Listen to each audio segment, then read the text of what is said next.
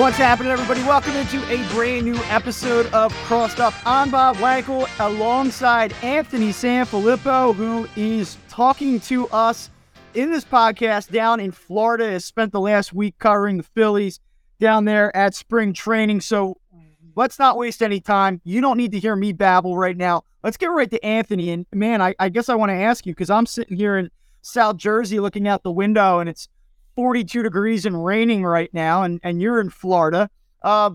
What's up, man? Like, what have we seen the last week? How we thinking about this team right now? Yeah, it's great down here, Bob. 80 degrees inside. First of all, I do want to apologize. The reason we didn't have a show Friday is because it was also when the day Chuck Fletcher was fired by the Flyers. So I was a little bit busy that morning. There was no way we could get that done. But it's been great down here with the Phillies.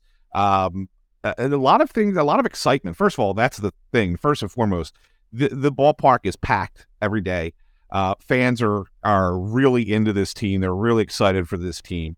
And I'll tell you that the clubhouse atmosphere for spring training is pretty fired up too. And there's a lot of guys who are, trying to be seen and trying to make a name for themselves a little bit. And I think that's causing that kind of really good vibe in the locker room for spring training. And Rob Thompson pointed that out in conversation the other day, just kind of talking about it, saying that, that there's a certain feeling in here and it's different than usual for spring training. And it's interesting because it's happening without the big names, right? I mean, Schwarber and Real Muto and Turner, they're off with Team USA World Baseball Classic, and Harper just got here, and he's not really hanging around. He's doing his thing on the side.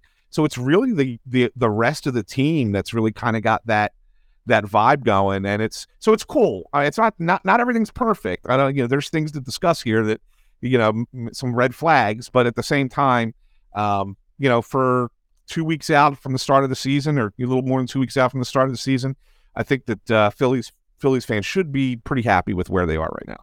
I'm really curious, and I'm glad you brought this up, because there's this idea that this team, coming off of a World Series appearance, we know that they're talented. Everyone's excited about the addition of Trey Turner. All of the good vibes from last year seemingly carrying over into this season. But we also know that this is going to be an ultra-competitive National League. It's going to be a very competitive division. And I kind of do wonder, like, are we, and I don't want to be negative here, but I do think it's worth asking the question. You said guys are fired up. There's a good energy down there. And I have not been around it at all yet this season. I have not been there. My question from afar, though, is there are some red flags popping up here. And, do we feel like at this point that fans really should be looking at this and saying this team is going to meet the hype? Like, that really is the question for me now. Like, we know the hype that has been now tagged to this team. Are they still in position to meet it? Or are some of these injuries and some of the slow starts from key players that we're seeing, how much of this should we really be concerned about right now? Yeah, I mean, I there's a couple. I think that there are a couple that you can be concerned about, and I think that there's a couple that are you just, it's spring training and you kind of push it aside. I mean, I don't know where you want to start, but I'll start with the pitching. And the reason I want to start with pitching is because this was a concern that was brought to my attention on an elevator ride with the owner, John Middleton, and he and I happened to be on an elevator together, and this was a few days ago, and I said, "Hey, John, how you doing today?" He's like, "I've been better," and I'm like, "Why? What's the matter?" And he's like, "The pitching, it's just not there right now." And I said, "John, it's spring training." He's like, "No, I know," and he's like, "Yes, we're using our 6-string catchers in some cases, and that's something to be considered. You got to consider, right? This is not JT Realmuto calling or Garrett Stubbs calling. These are minor league catchers calling major league pitchers. So there is a little bit of stuff there, but he did have a little bit of concern about the pitching. And when you look at it, the starting pitching has not been good so far in spring training. Nola, Wheeler, those guys, I don't think you really worry too much. They're just kind of they're in build-up mode, and they're really not out there trying to, blow people away. I think those two guys are going to be those two guys, right? But beyond that is where there's concern. We haven't really seen Taijuan Walker because he's off playing with Mexico in the World Baseball Classic. Ranger Suarez has a forearm tightness situation crop up. So he's currently not pitching. They're not majorly concerned. They think he'll be fine. But forearm tightness is a thing, right? I mean, it's a thing for pitchers. And then we had the whole Andrew Painter thing, where he's got the UCL tear, and he's going to be out for a bit. And so Bailey Falter is your fifth guy. He hasn't looked great in spring. And then the next guy beyond him, who, if Suarez doesn't go, is Michael Plassmeyer, who looked okay until the Yankees game on Saturday when he got torched. I mean, he looked terrible. Let me ask you. It's not been good. The starting pitching has not been good. So it's really interesting because, like, we can sit here and watch this and say starting pitching hasn't looked good. 2 of the 5 potential starting pitchers right now have injury issues. One is definitely going to be out for the foreseeable future. We don't quite know how serious the Ranger Suarez thing is. But for the owner of the team to just freely give this up to you, to me, is a little bit different than someone like me sitting here in Jersey saying, like, I'm not totally impressed by this. Yeah. We know that John Middleton wants to win. We know that the guy's fired up. He probably feels the weight of the expectations and how people feel about this team. But, like, a little bit of a red flag. Know that the owner is just saying, hey, Anthony Sanfilippo, we happen to be on an elevator for the next 5 minutes. Let me just give up to you that the pitching has been horrible. Yeah. And that's why. And I texted you right after it, and I was like, this is interesting because, it's the one thing that you kind of thought that the Phillies were going to be an area they were going to be strong. And it turns out right now it's probably the biggest area of concern with the team.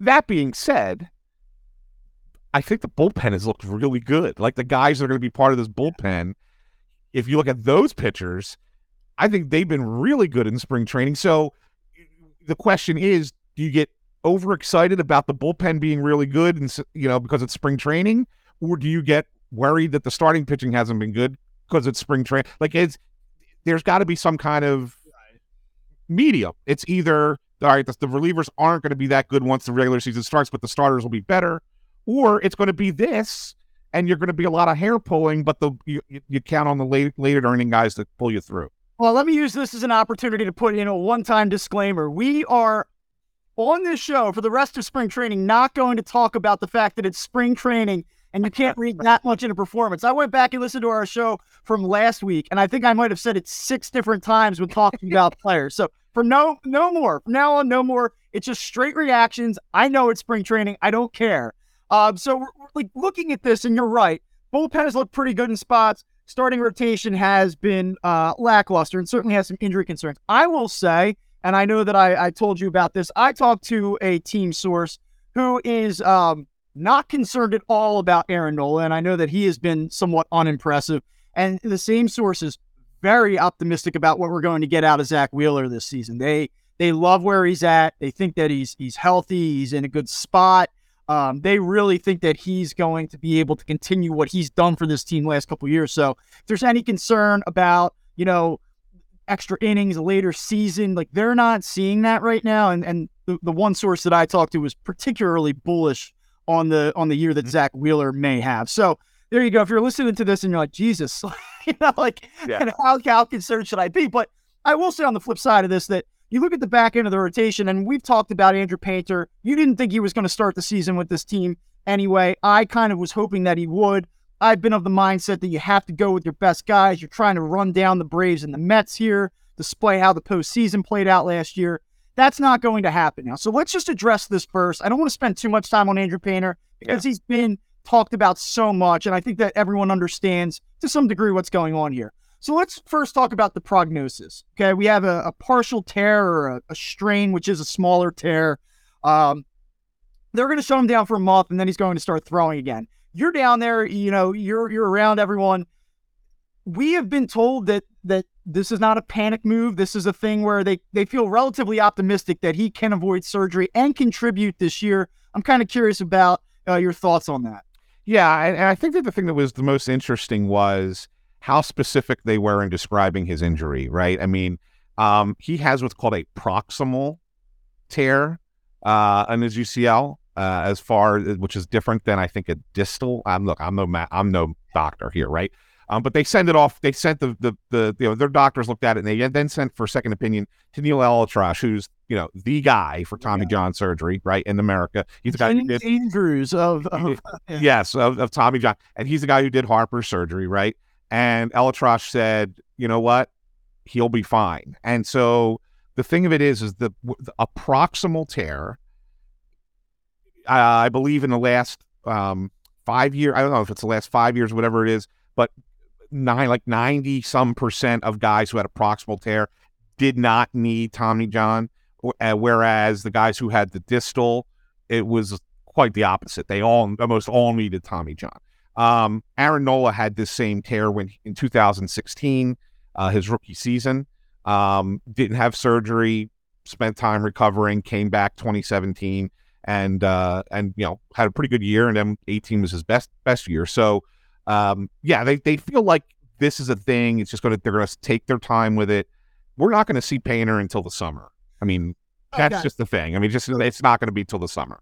And kind of just to piggyback off of what you said, if it were a situation where we didn't have a track record, I think they said like 17 of the 19 players that have experienced this injury have been able to avoid the actual operation. If we didn't have that track record to kind of rely on, I'd be a little bit more skeptical about this, because just on the surface, I'd say that here's a 19-year-old kid. They're going to do everything they can to avoid cutting him open. They don't want to do that. They're going to probably play it conservative, and almost to the point where they'd be willing to flush this season if it means taking their time to try to avoid the surgical option. But because we know, as to your point, this particular injury does not often lead to the operation, I go, okay, I kind of feel like we're being told the truth here. Yeah.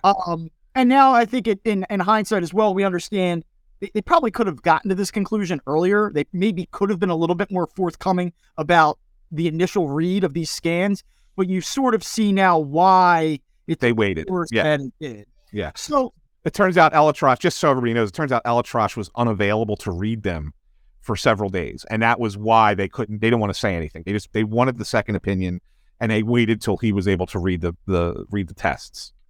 So you just said it and kind of beat me to the question, which is, when do you now see Andrew Painter? So if you walk through this, he probably doesn't throw until the first week of April. There's a slow build-up. Faces live hitters. Now we're probably talking, if everything goes well and there's no setbacks, now you're probably into the beginning of May. Maybe he makes an appearance in minor leagues sometime in mid to late May. I think it's later than that. I really do. A slower build-up. Yeah, I think you're looking at Andrew Painter not being a consideration for the Phillies until the All-Star break. So what happens? Is that more a product of patience, innings limitation coming to play, just be ultra conservative with him? Yeah. Because I would say if this were a 25-year-old and we weren't doing this whole, hype train thing around him, we'd say like, oh yeah, you'd probably see him by the end of May, beginning of June. Right. Yeah, no, I think he'll be throwing. I mean, and they'll do a nice little program with him, but I think it's like he's going to start his throwing program in early April. You're probably looking at a 6-week program.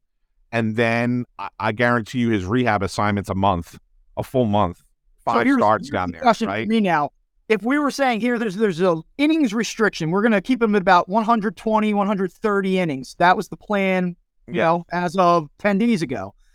Does the alteration of the timetable limit the workload moving forward? There's this idea, I think people are saying, well, if he comes back at the All-Star break, then they can just let him rip because he won't hit the innings threshold. Or do you think they say, well, you know what, now that it's a later start point, we're probably going to have to come down with the workload. We're still going to skip starts with him. We still have to be, I think there's this idea well, if we just push him back 3 months, he'll be ready to go full speed. Bob, if he could give them 15 starts, 90 innings this year, they'll be happy. That's what I'm saying. I mean, that's what I think it's going to be. I think you're looking at 15 6-inning starts. That's it. That's what you're going to get out of Andrew Painter this year at this point, and that's fine, and that's okay. That's not the end of the world, right? So then off of that, because I think I said we wanted to keep it tight on Painter. Yeah, that opened up the 5th spot. We know that this spot is Bailey Falters. It always has been, and that was confirmed when they sent down Mick Abel and Griff McGarry. I never really viewed them as serious contenders for that spot. Right. So now it's Bailey Falters' deal. we talked, candidly here. We talked about Bailey Falter before we recorded this show. I recognize what he did for this team last season. He was at points their most dependable starting pitcher, and I don't think that you can dismiss that. I would be lying though if I told you I was overly enthusiastic about Bailey Falter's upside. And I think I might be in the minority there. Like a lot of people are like, Bailey Falter, fifth starter, this is great. And I'm like, yeah, we'll see. Yeah. The results have not been great this spring. I told you I'm not going to talk about the small sample size spring training disclaimer. I just am not terribly impressed, but go ahead and give me the other view. No, I mean, I can't argue much of it with you. I kind of felt like his last start was not a great one.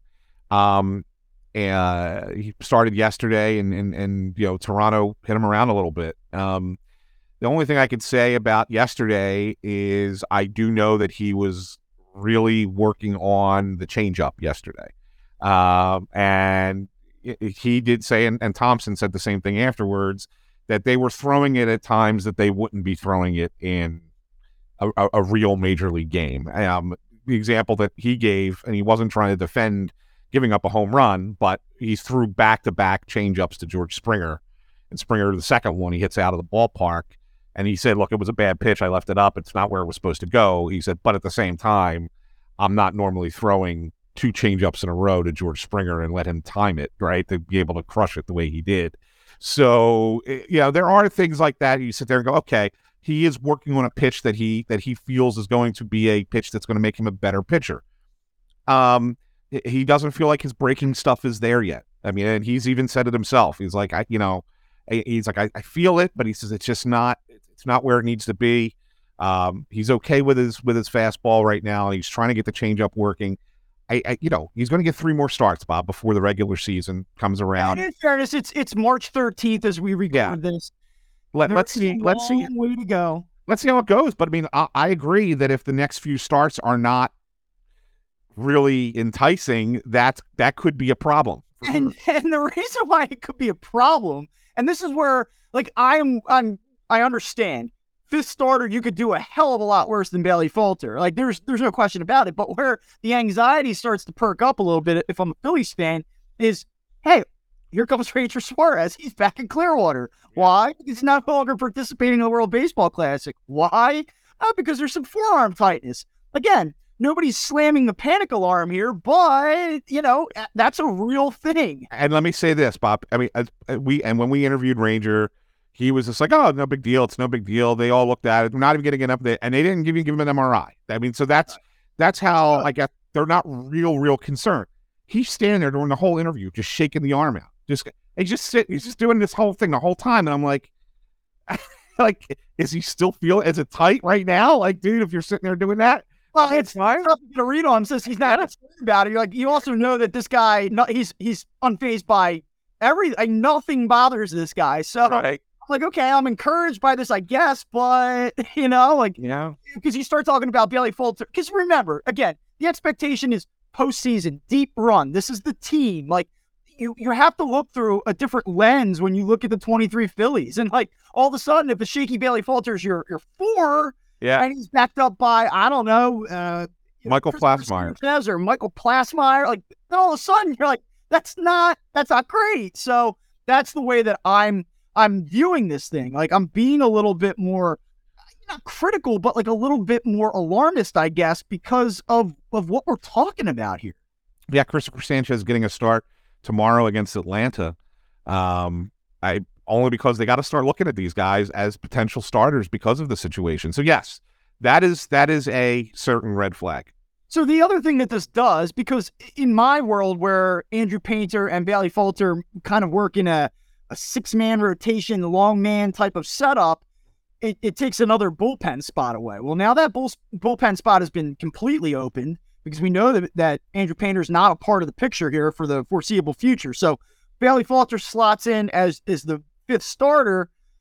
He's not going to be coming out of the bullpen now. So what happens with that final bullpen spot? And I think that now becomes one of the big storylines here as we march through the final 15 games of spring training. So correct me if I'm wrong. I think we can all understand and we all agree at this point. You have Bilotti, he's in. Alvarado's in. Brogdon's in. Dominguez, Kimbrel, Soto made his first appearance over the weekend. All reports there, and correct me if I'm wrong. He looked pretty good. Yeah. And then Stram, right? So you have one more spot. So you're talking about Nick Nelson, perhaps Christopher Sanchez in like a long man type of role, assuming that Suarez is okay. There's one interesting name here though, and guy that Rob Thompson has talked about, 98, 99, good sink, and Junior Marte. And I assume right now, if you had to solidify this roster, is he your pick for that last bullpen? It sounds like that's who it is. I mean, and Thompson's been talking glowingly about him, and he was asked, to describe Junior Marte, and he just said, filth, straight filth. I mean, that was the way he described it. You're a manager, say that. It's not just, we like what he's doing. We feel pretty good about him. You straight filth. Like that kind of tends to say this guy's opened our eyes.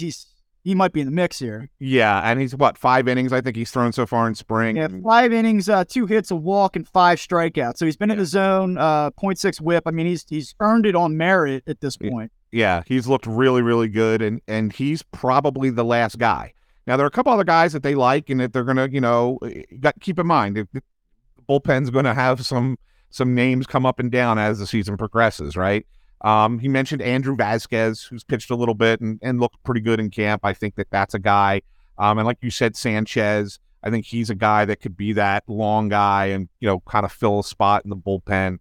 I'll tell you a guy that I've also been impressed with, and I want to see if they give him a chance to pitch against, the major leaguers more, right? Because he's been pitching more back end of games. But McKinley Moore, the guy they got in the Adam Hazley trade, has been lights out in the games that he's pitched. I don't think that he's in the running for the last spot in the bullpen, but do I think he's a guy that could get a call at some point this year and come up? Yeah, and I'd like to see over the last couple of weeks. I'd like to see if they give him an opportunity to pitch against some major league lineup guys and see how he does, because he throws. You want to talk about hard, man. That guy brings it, and he's had. I think he leads the team or second in the team in strikeouts in spring training. So I think where they're at right now, you kind of say you can make an educated guess. This is what they're likely to come north with, or I guess go west with. They open in Texas. Things change quickly, though, as we've learned over the last week. So you start talking about players like that. All of a sudden, maybe they do factor in. Yeah. And then that kind of takes us over to the offensive side of things. And we're going to be a little bit shorter on the podcast today. I know, Anthony, we have like a 30, 35-minute window here. Yeah.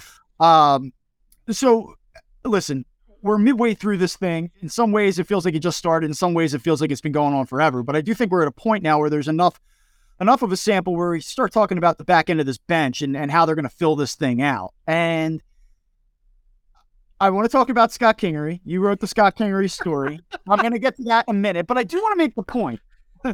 And I think this is going to be the highlight of the show, honestly.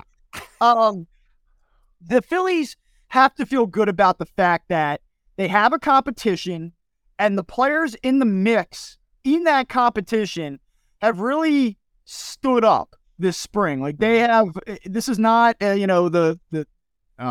won't say what I was going to say, but it's not a matter of, hey, you win by default.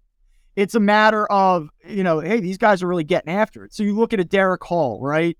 4 home runs, leads the team with Sosa, hitting 346. Like, just left-handed power to me. Like, I get the knocks against him, but in the absence of left-handed power at the start of the season with Bryce Harper on the shelf, like, to me, Derek Hall is a no-brainer. I don't know. Jake Cave, a guy that I kind of like wrote off at the beginning. I was like, I don't know. Like Jake Cave, is Jake Cave seriously going to make this team?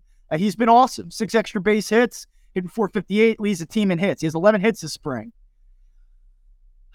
And then that brings you to Scott Kingery, who is played very well. He's got 10 hits. He looks like the guy that everybody thought he was going to be 3-4 years ago. You wrote the story. Let me just get your opinion on where he's at and what you think about Scott Kingery, and then I'll tell you how I feel about Scott Kingery. It's a whole different person watching again. These at bats are important, right? Because he's playing early in games. It's not like Scott Kingery's getting these hits 8th, 9th inning against some minor league pitcher. He is out there facing major league pitchers and getting hit after hit after hit. And it's been eye-opening because he does look a lot like the guy we saw 6 years ago, Bob. I mean, it really does. And you're sitting there and you're like, man, is it possible that he's back? I mean, how is, how did this happen? And yeah, do I have reservations long term? Of course I do, because of everything that happened. But he spent a lot of time in the offseason with Kevin Long, right? And he changed his swing back to what it used to be. And he's on a much flatter plane, and he's driving the ball. Every swing, he's getting really good contact. And he has positional versatility. He could steal bases, which is something that's obviously been a thing that they want to try and do more all across baseball, but the Phillies even. I think that there's real value there. The question is the value on this roster, or is the value getting something for Scott Kingery playing the way he's playing with 1 year left on his deal? Is somebody else potentially interested in that after the spring that he's having, and they've talked him up as much as they have? So there's a lot to unpack with it. But where the Phillies are at, though, like, are they not better served to keep the depth piece than I agree? What are they going to get in exchange for Scott Kingery at this point that is going to alter their short-term ability to compete? And that's where I immediately kind of go to. Now, that being said, considering he was, and this sounds harsh, but he was essentially a total zero, the fact that he has any value and that you could get back anything for him, like if you don't truly believe in the sustainability of it, getting back something at this point might be intriguing, I suppose. I here's the thing. I don't know what the purpose is of having a player of that. If you're paying a guy that money and he's legitimately playing that well, what's the point in having him in the minors?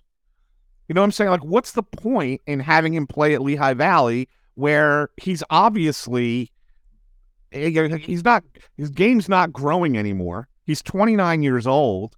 Like, he's not developing. He's where he's Scott Kingery, 29 years old. Yeah.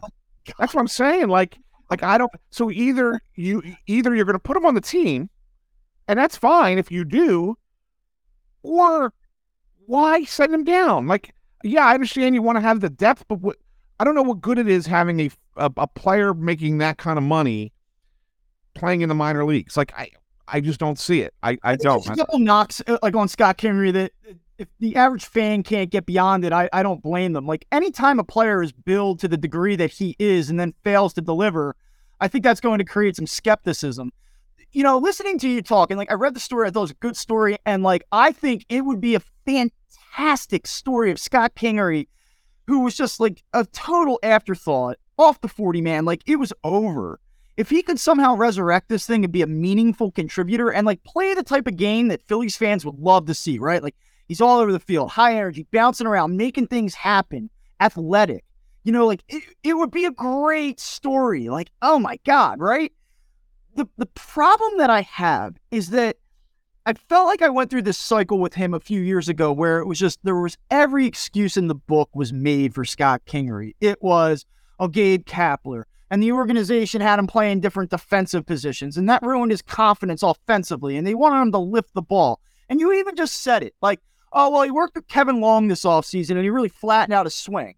I guess my question would be, well, why did it take 4 years of utter failure to get to this point? Like, was he not convinced in 2021 that, oh shit, this isn't working, I better do something about it? Was he? Yeah, where's that the organization? How's the organization not do anything about that? Hey, look, I have to say, I mean, he did say to me, I mean, obviously he had shoulder surgery, right? So there was a legitimate injury there. And he did say the year before that, he was trying to not get the shoulder surgery. So, I mean, maybe that's on him for trying to keep it, play through something that he probably shouldn't have played through.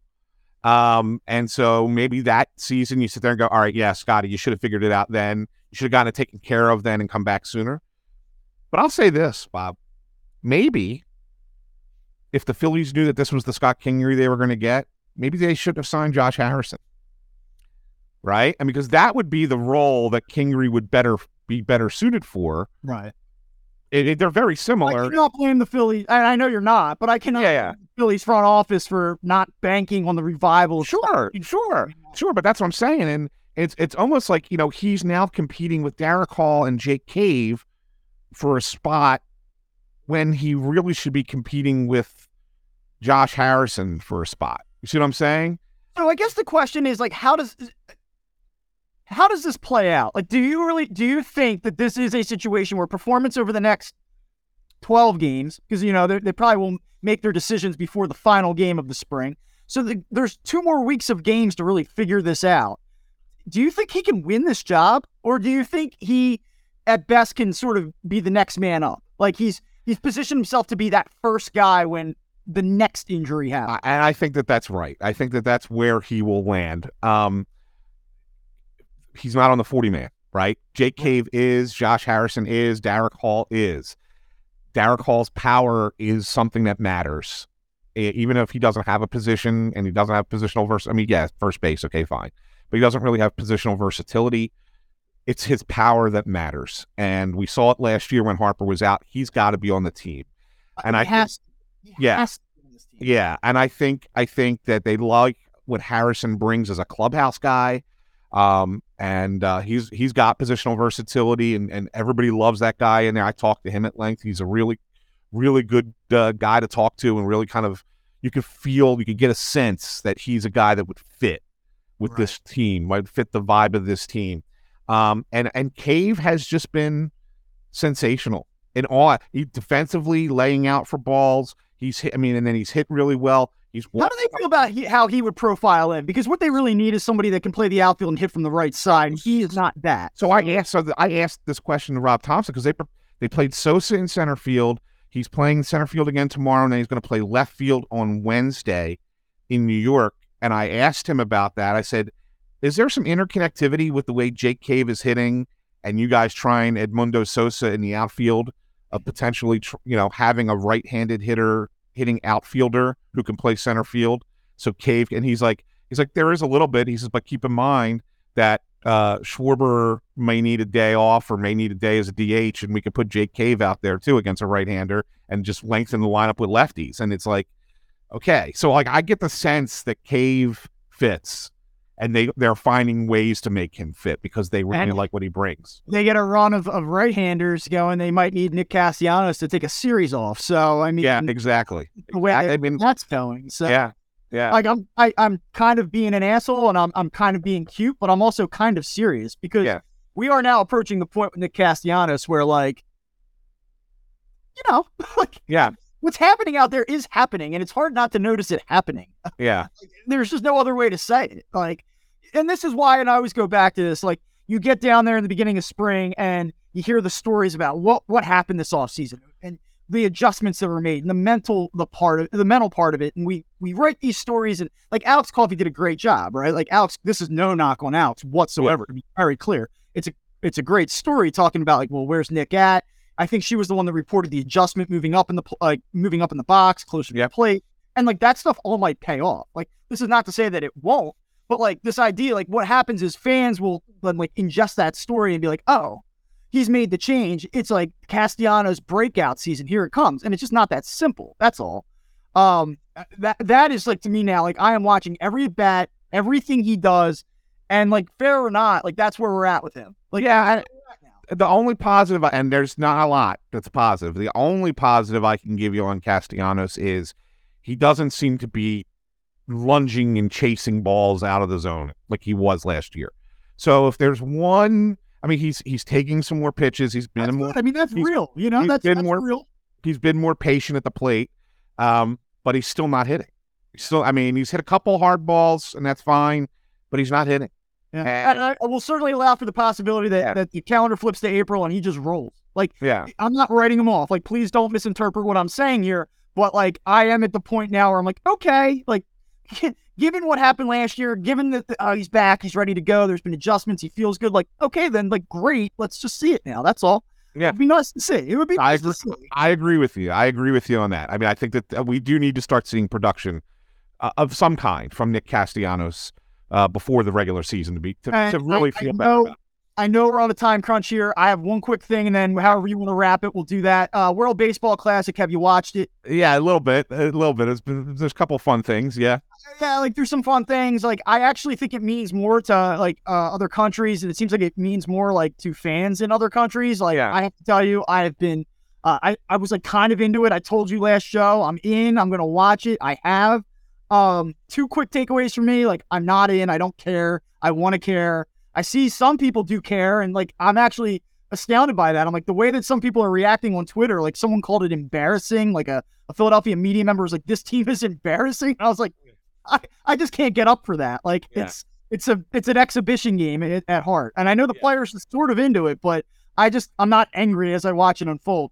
I get why they don't have a pitching staff, but like the pitching staff is just, it is so substandard what they're trotting out there. Yeah, it's not good. It's not good. I just don't really care. Like Mark DeRosa, the country, but I just don't care. And Mark DeRosa bitched about it too. It is like, it's never going to be taken seriously until all the players take it seriously, and he means the pitchers there.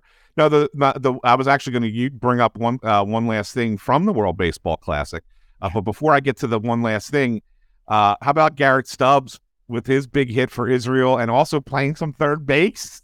Yeah. Like he's cool, man. Like that's all I can say. Like you talk about vibes. Like you started this show talking about vibes and clubhouse energy and stuff. Like he's like all time for me. Like he really is. And winning helps, but like he's just a cool dude. And he's just always in the middle of everything. Even when he's on the dugout. Like even when he's in a clubhouse, he's just like an infectious personality. It's really cool to see that. Yeah, it's cool. It is cool. But the one last thing I wanted to bring up was, and because it was hilarity in the Phillies clubhouse.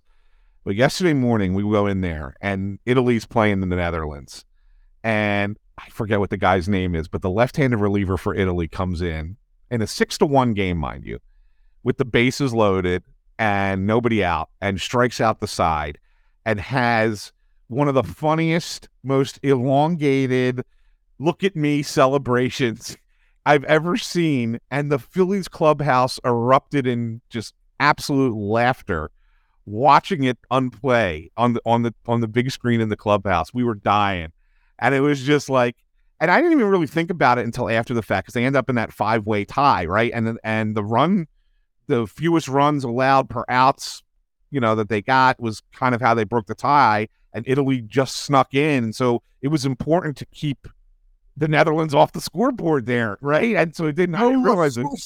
Yeah. Yeah, it wasn't. But he was insane. And I just wanted to just throw that to you and kind of get your reaction to it. I love all that stuff. I mean, like, that's where that tournament becomes fun. Like, in a way, like, watching that to me, and like, I guess maybe I don't mean this, but in a way, I'm like more compelled by that than I am watching Team USA play. I sat down and I watched a game. I watched most of the game Saturday night. The Schwarber home run was awesome. Like, don't get me wrong. That was cool. Like, guy yells out, hit a Schwarber bomb, and then he cranks a 3-run homer. Like, that was cool. But I'm just watching it. It just felt flat to me. It just felt unimportant. Maybe it was the Great Britain jerseys. Oh my God. Like, dude, like, again, like, I coached high school baseball for 12 years, and like, I've seen like freshman uniforms, like at least have like a real script on the front of them. You know what I mean? Like, it was almost like Nike got the list and we're like, wait, Great Britain's playing baseball? What's going on? Yeah, they could have gone to any local high school team and been like, can we just have your jerseys? And it would have been far superior to that. Yeah, it's really strange. Yeah. Very, very strange. So we'll see what happens there with Team USA. We'll see how the World Baseball Classic plays out. So now you're down there until when? The end of the week? Thursday. I'm there till Thursday, yeah. Anything planned? Anything special down there, like that you hope to accomplish before you come back up? No, it's just been nice. We've been having a good time. Maria's down here with me. We're just kind of hanging, and good stuff. Just good stuff. Very good. Found out that the town, that Dunedin, where the Blue Jays play, since the last time I was down here, they've really built it up, and it's like a really cool place with all these like breweries and and restaurants and like a downtown walking area, and it's only 15 minutes from where we're at the Airbnb, and it's pretty cool, man. Like it's a good spot. I am quite envious of you right now as I'm sitting up here ripping my hair out over other work, and I'm also on baby watch. So we're having different weeks this week, Anthony. It's all good.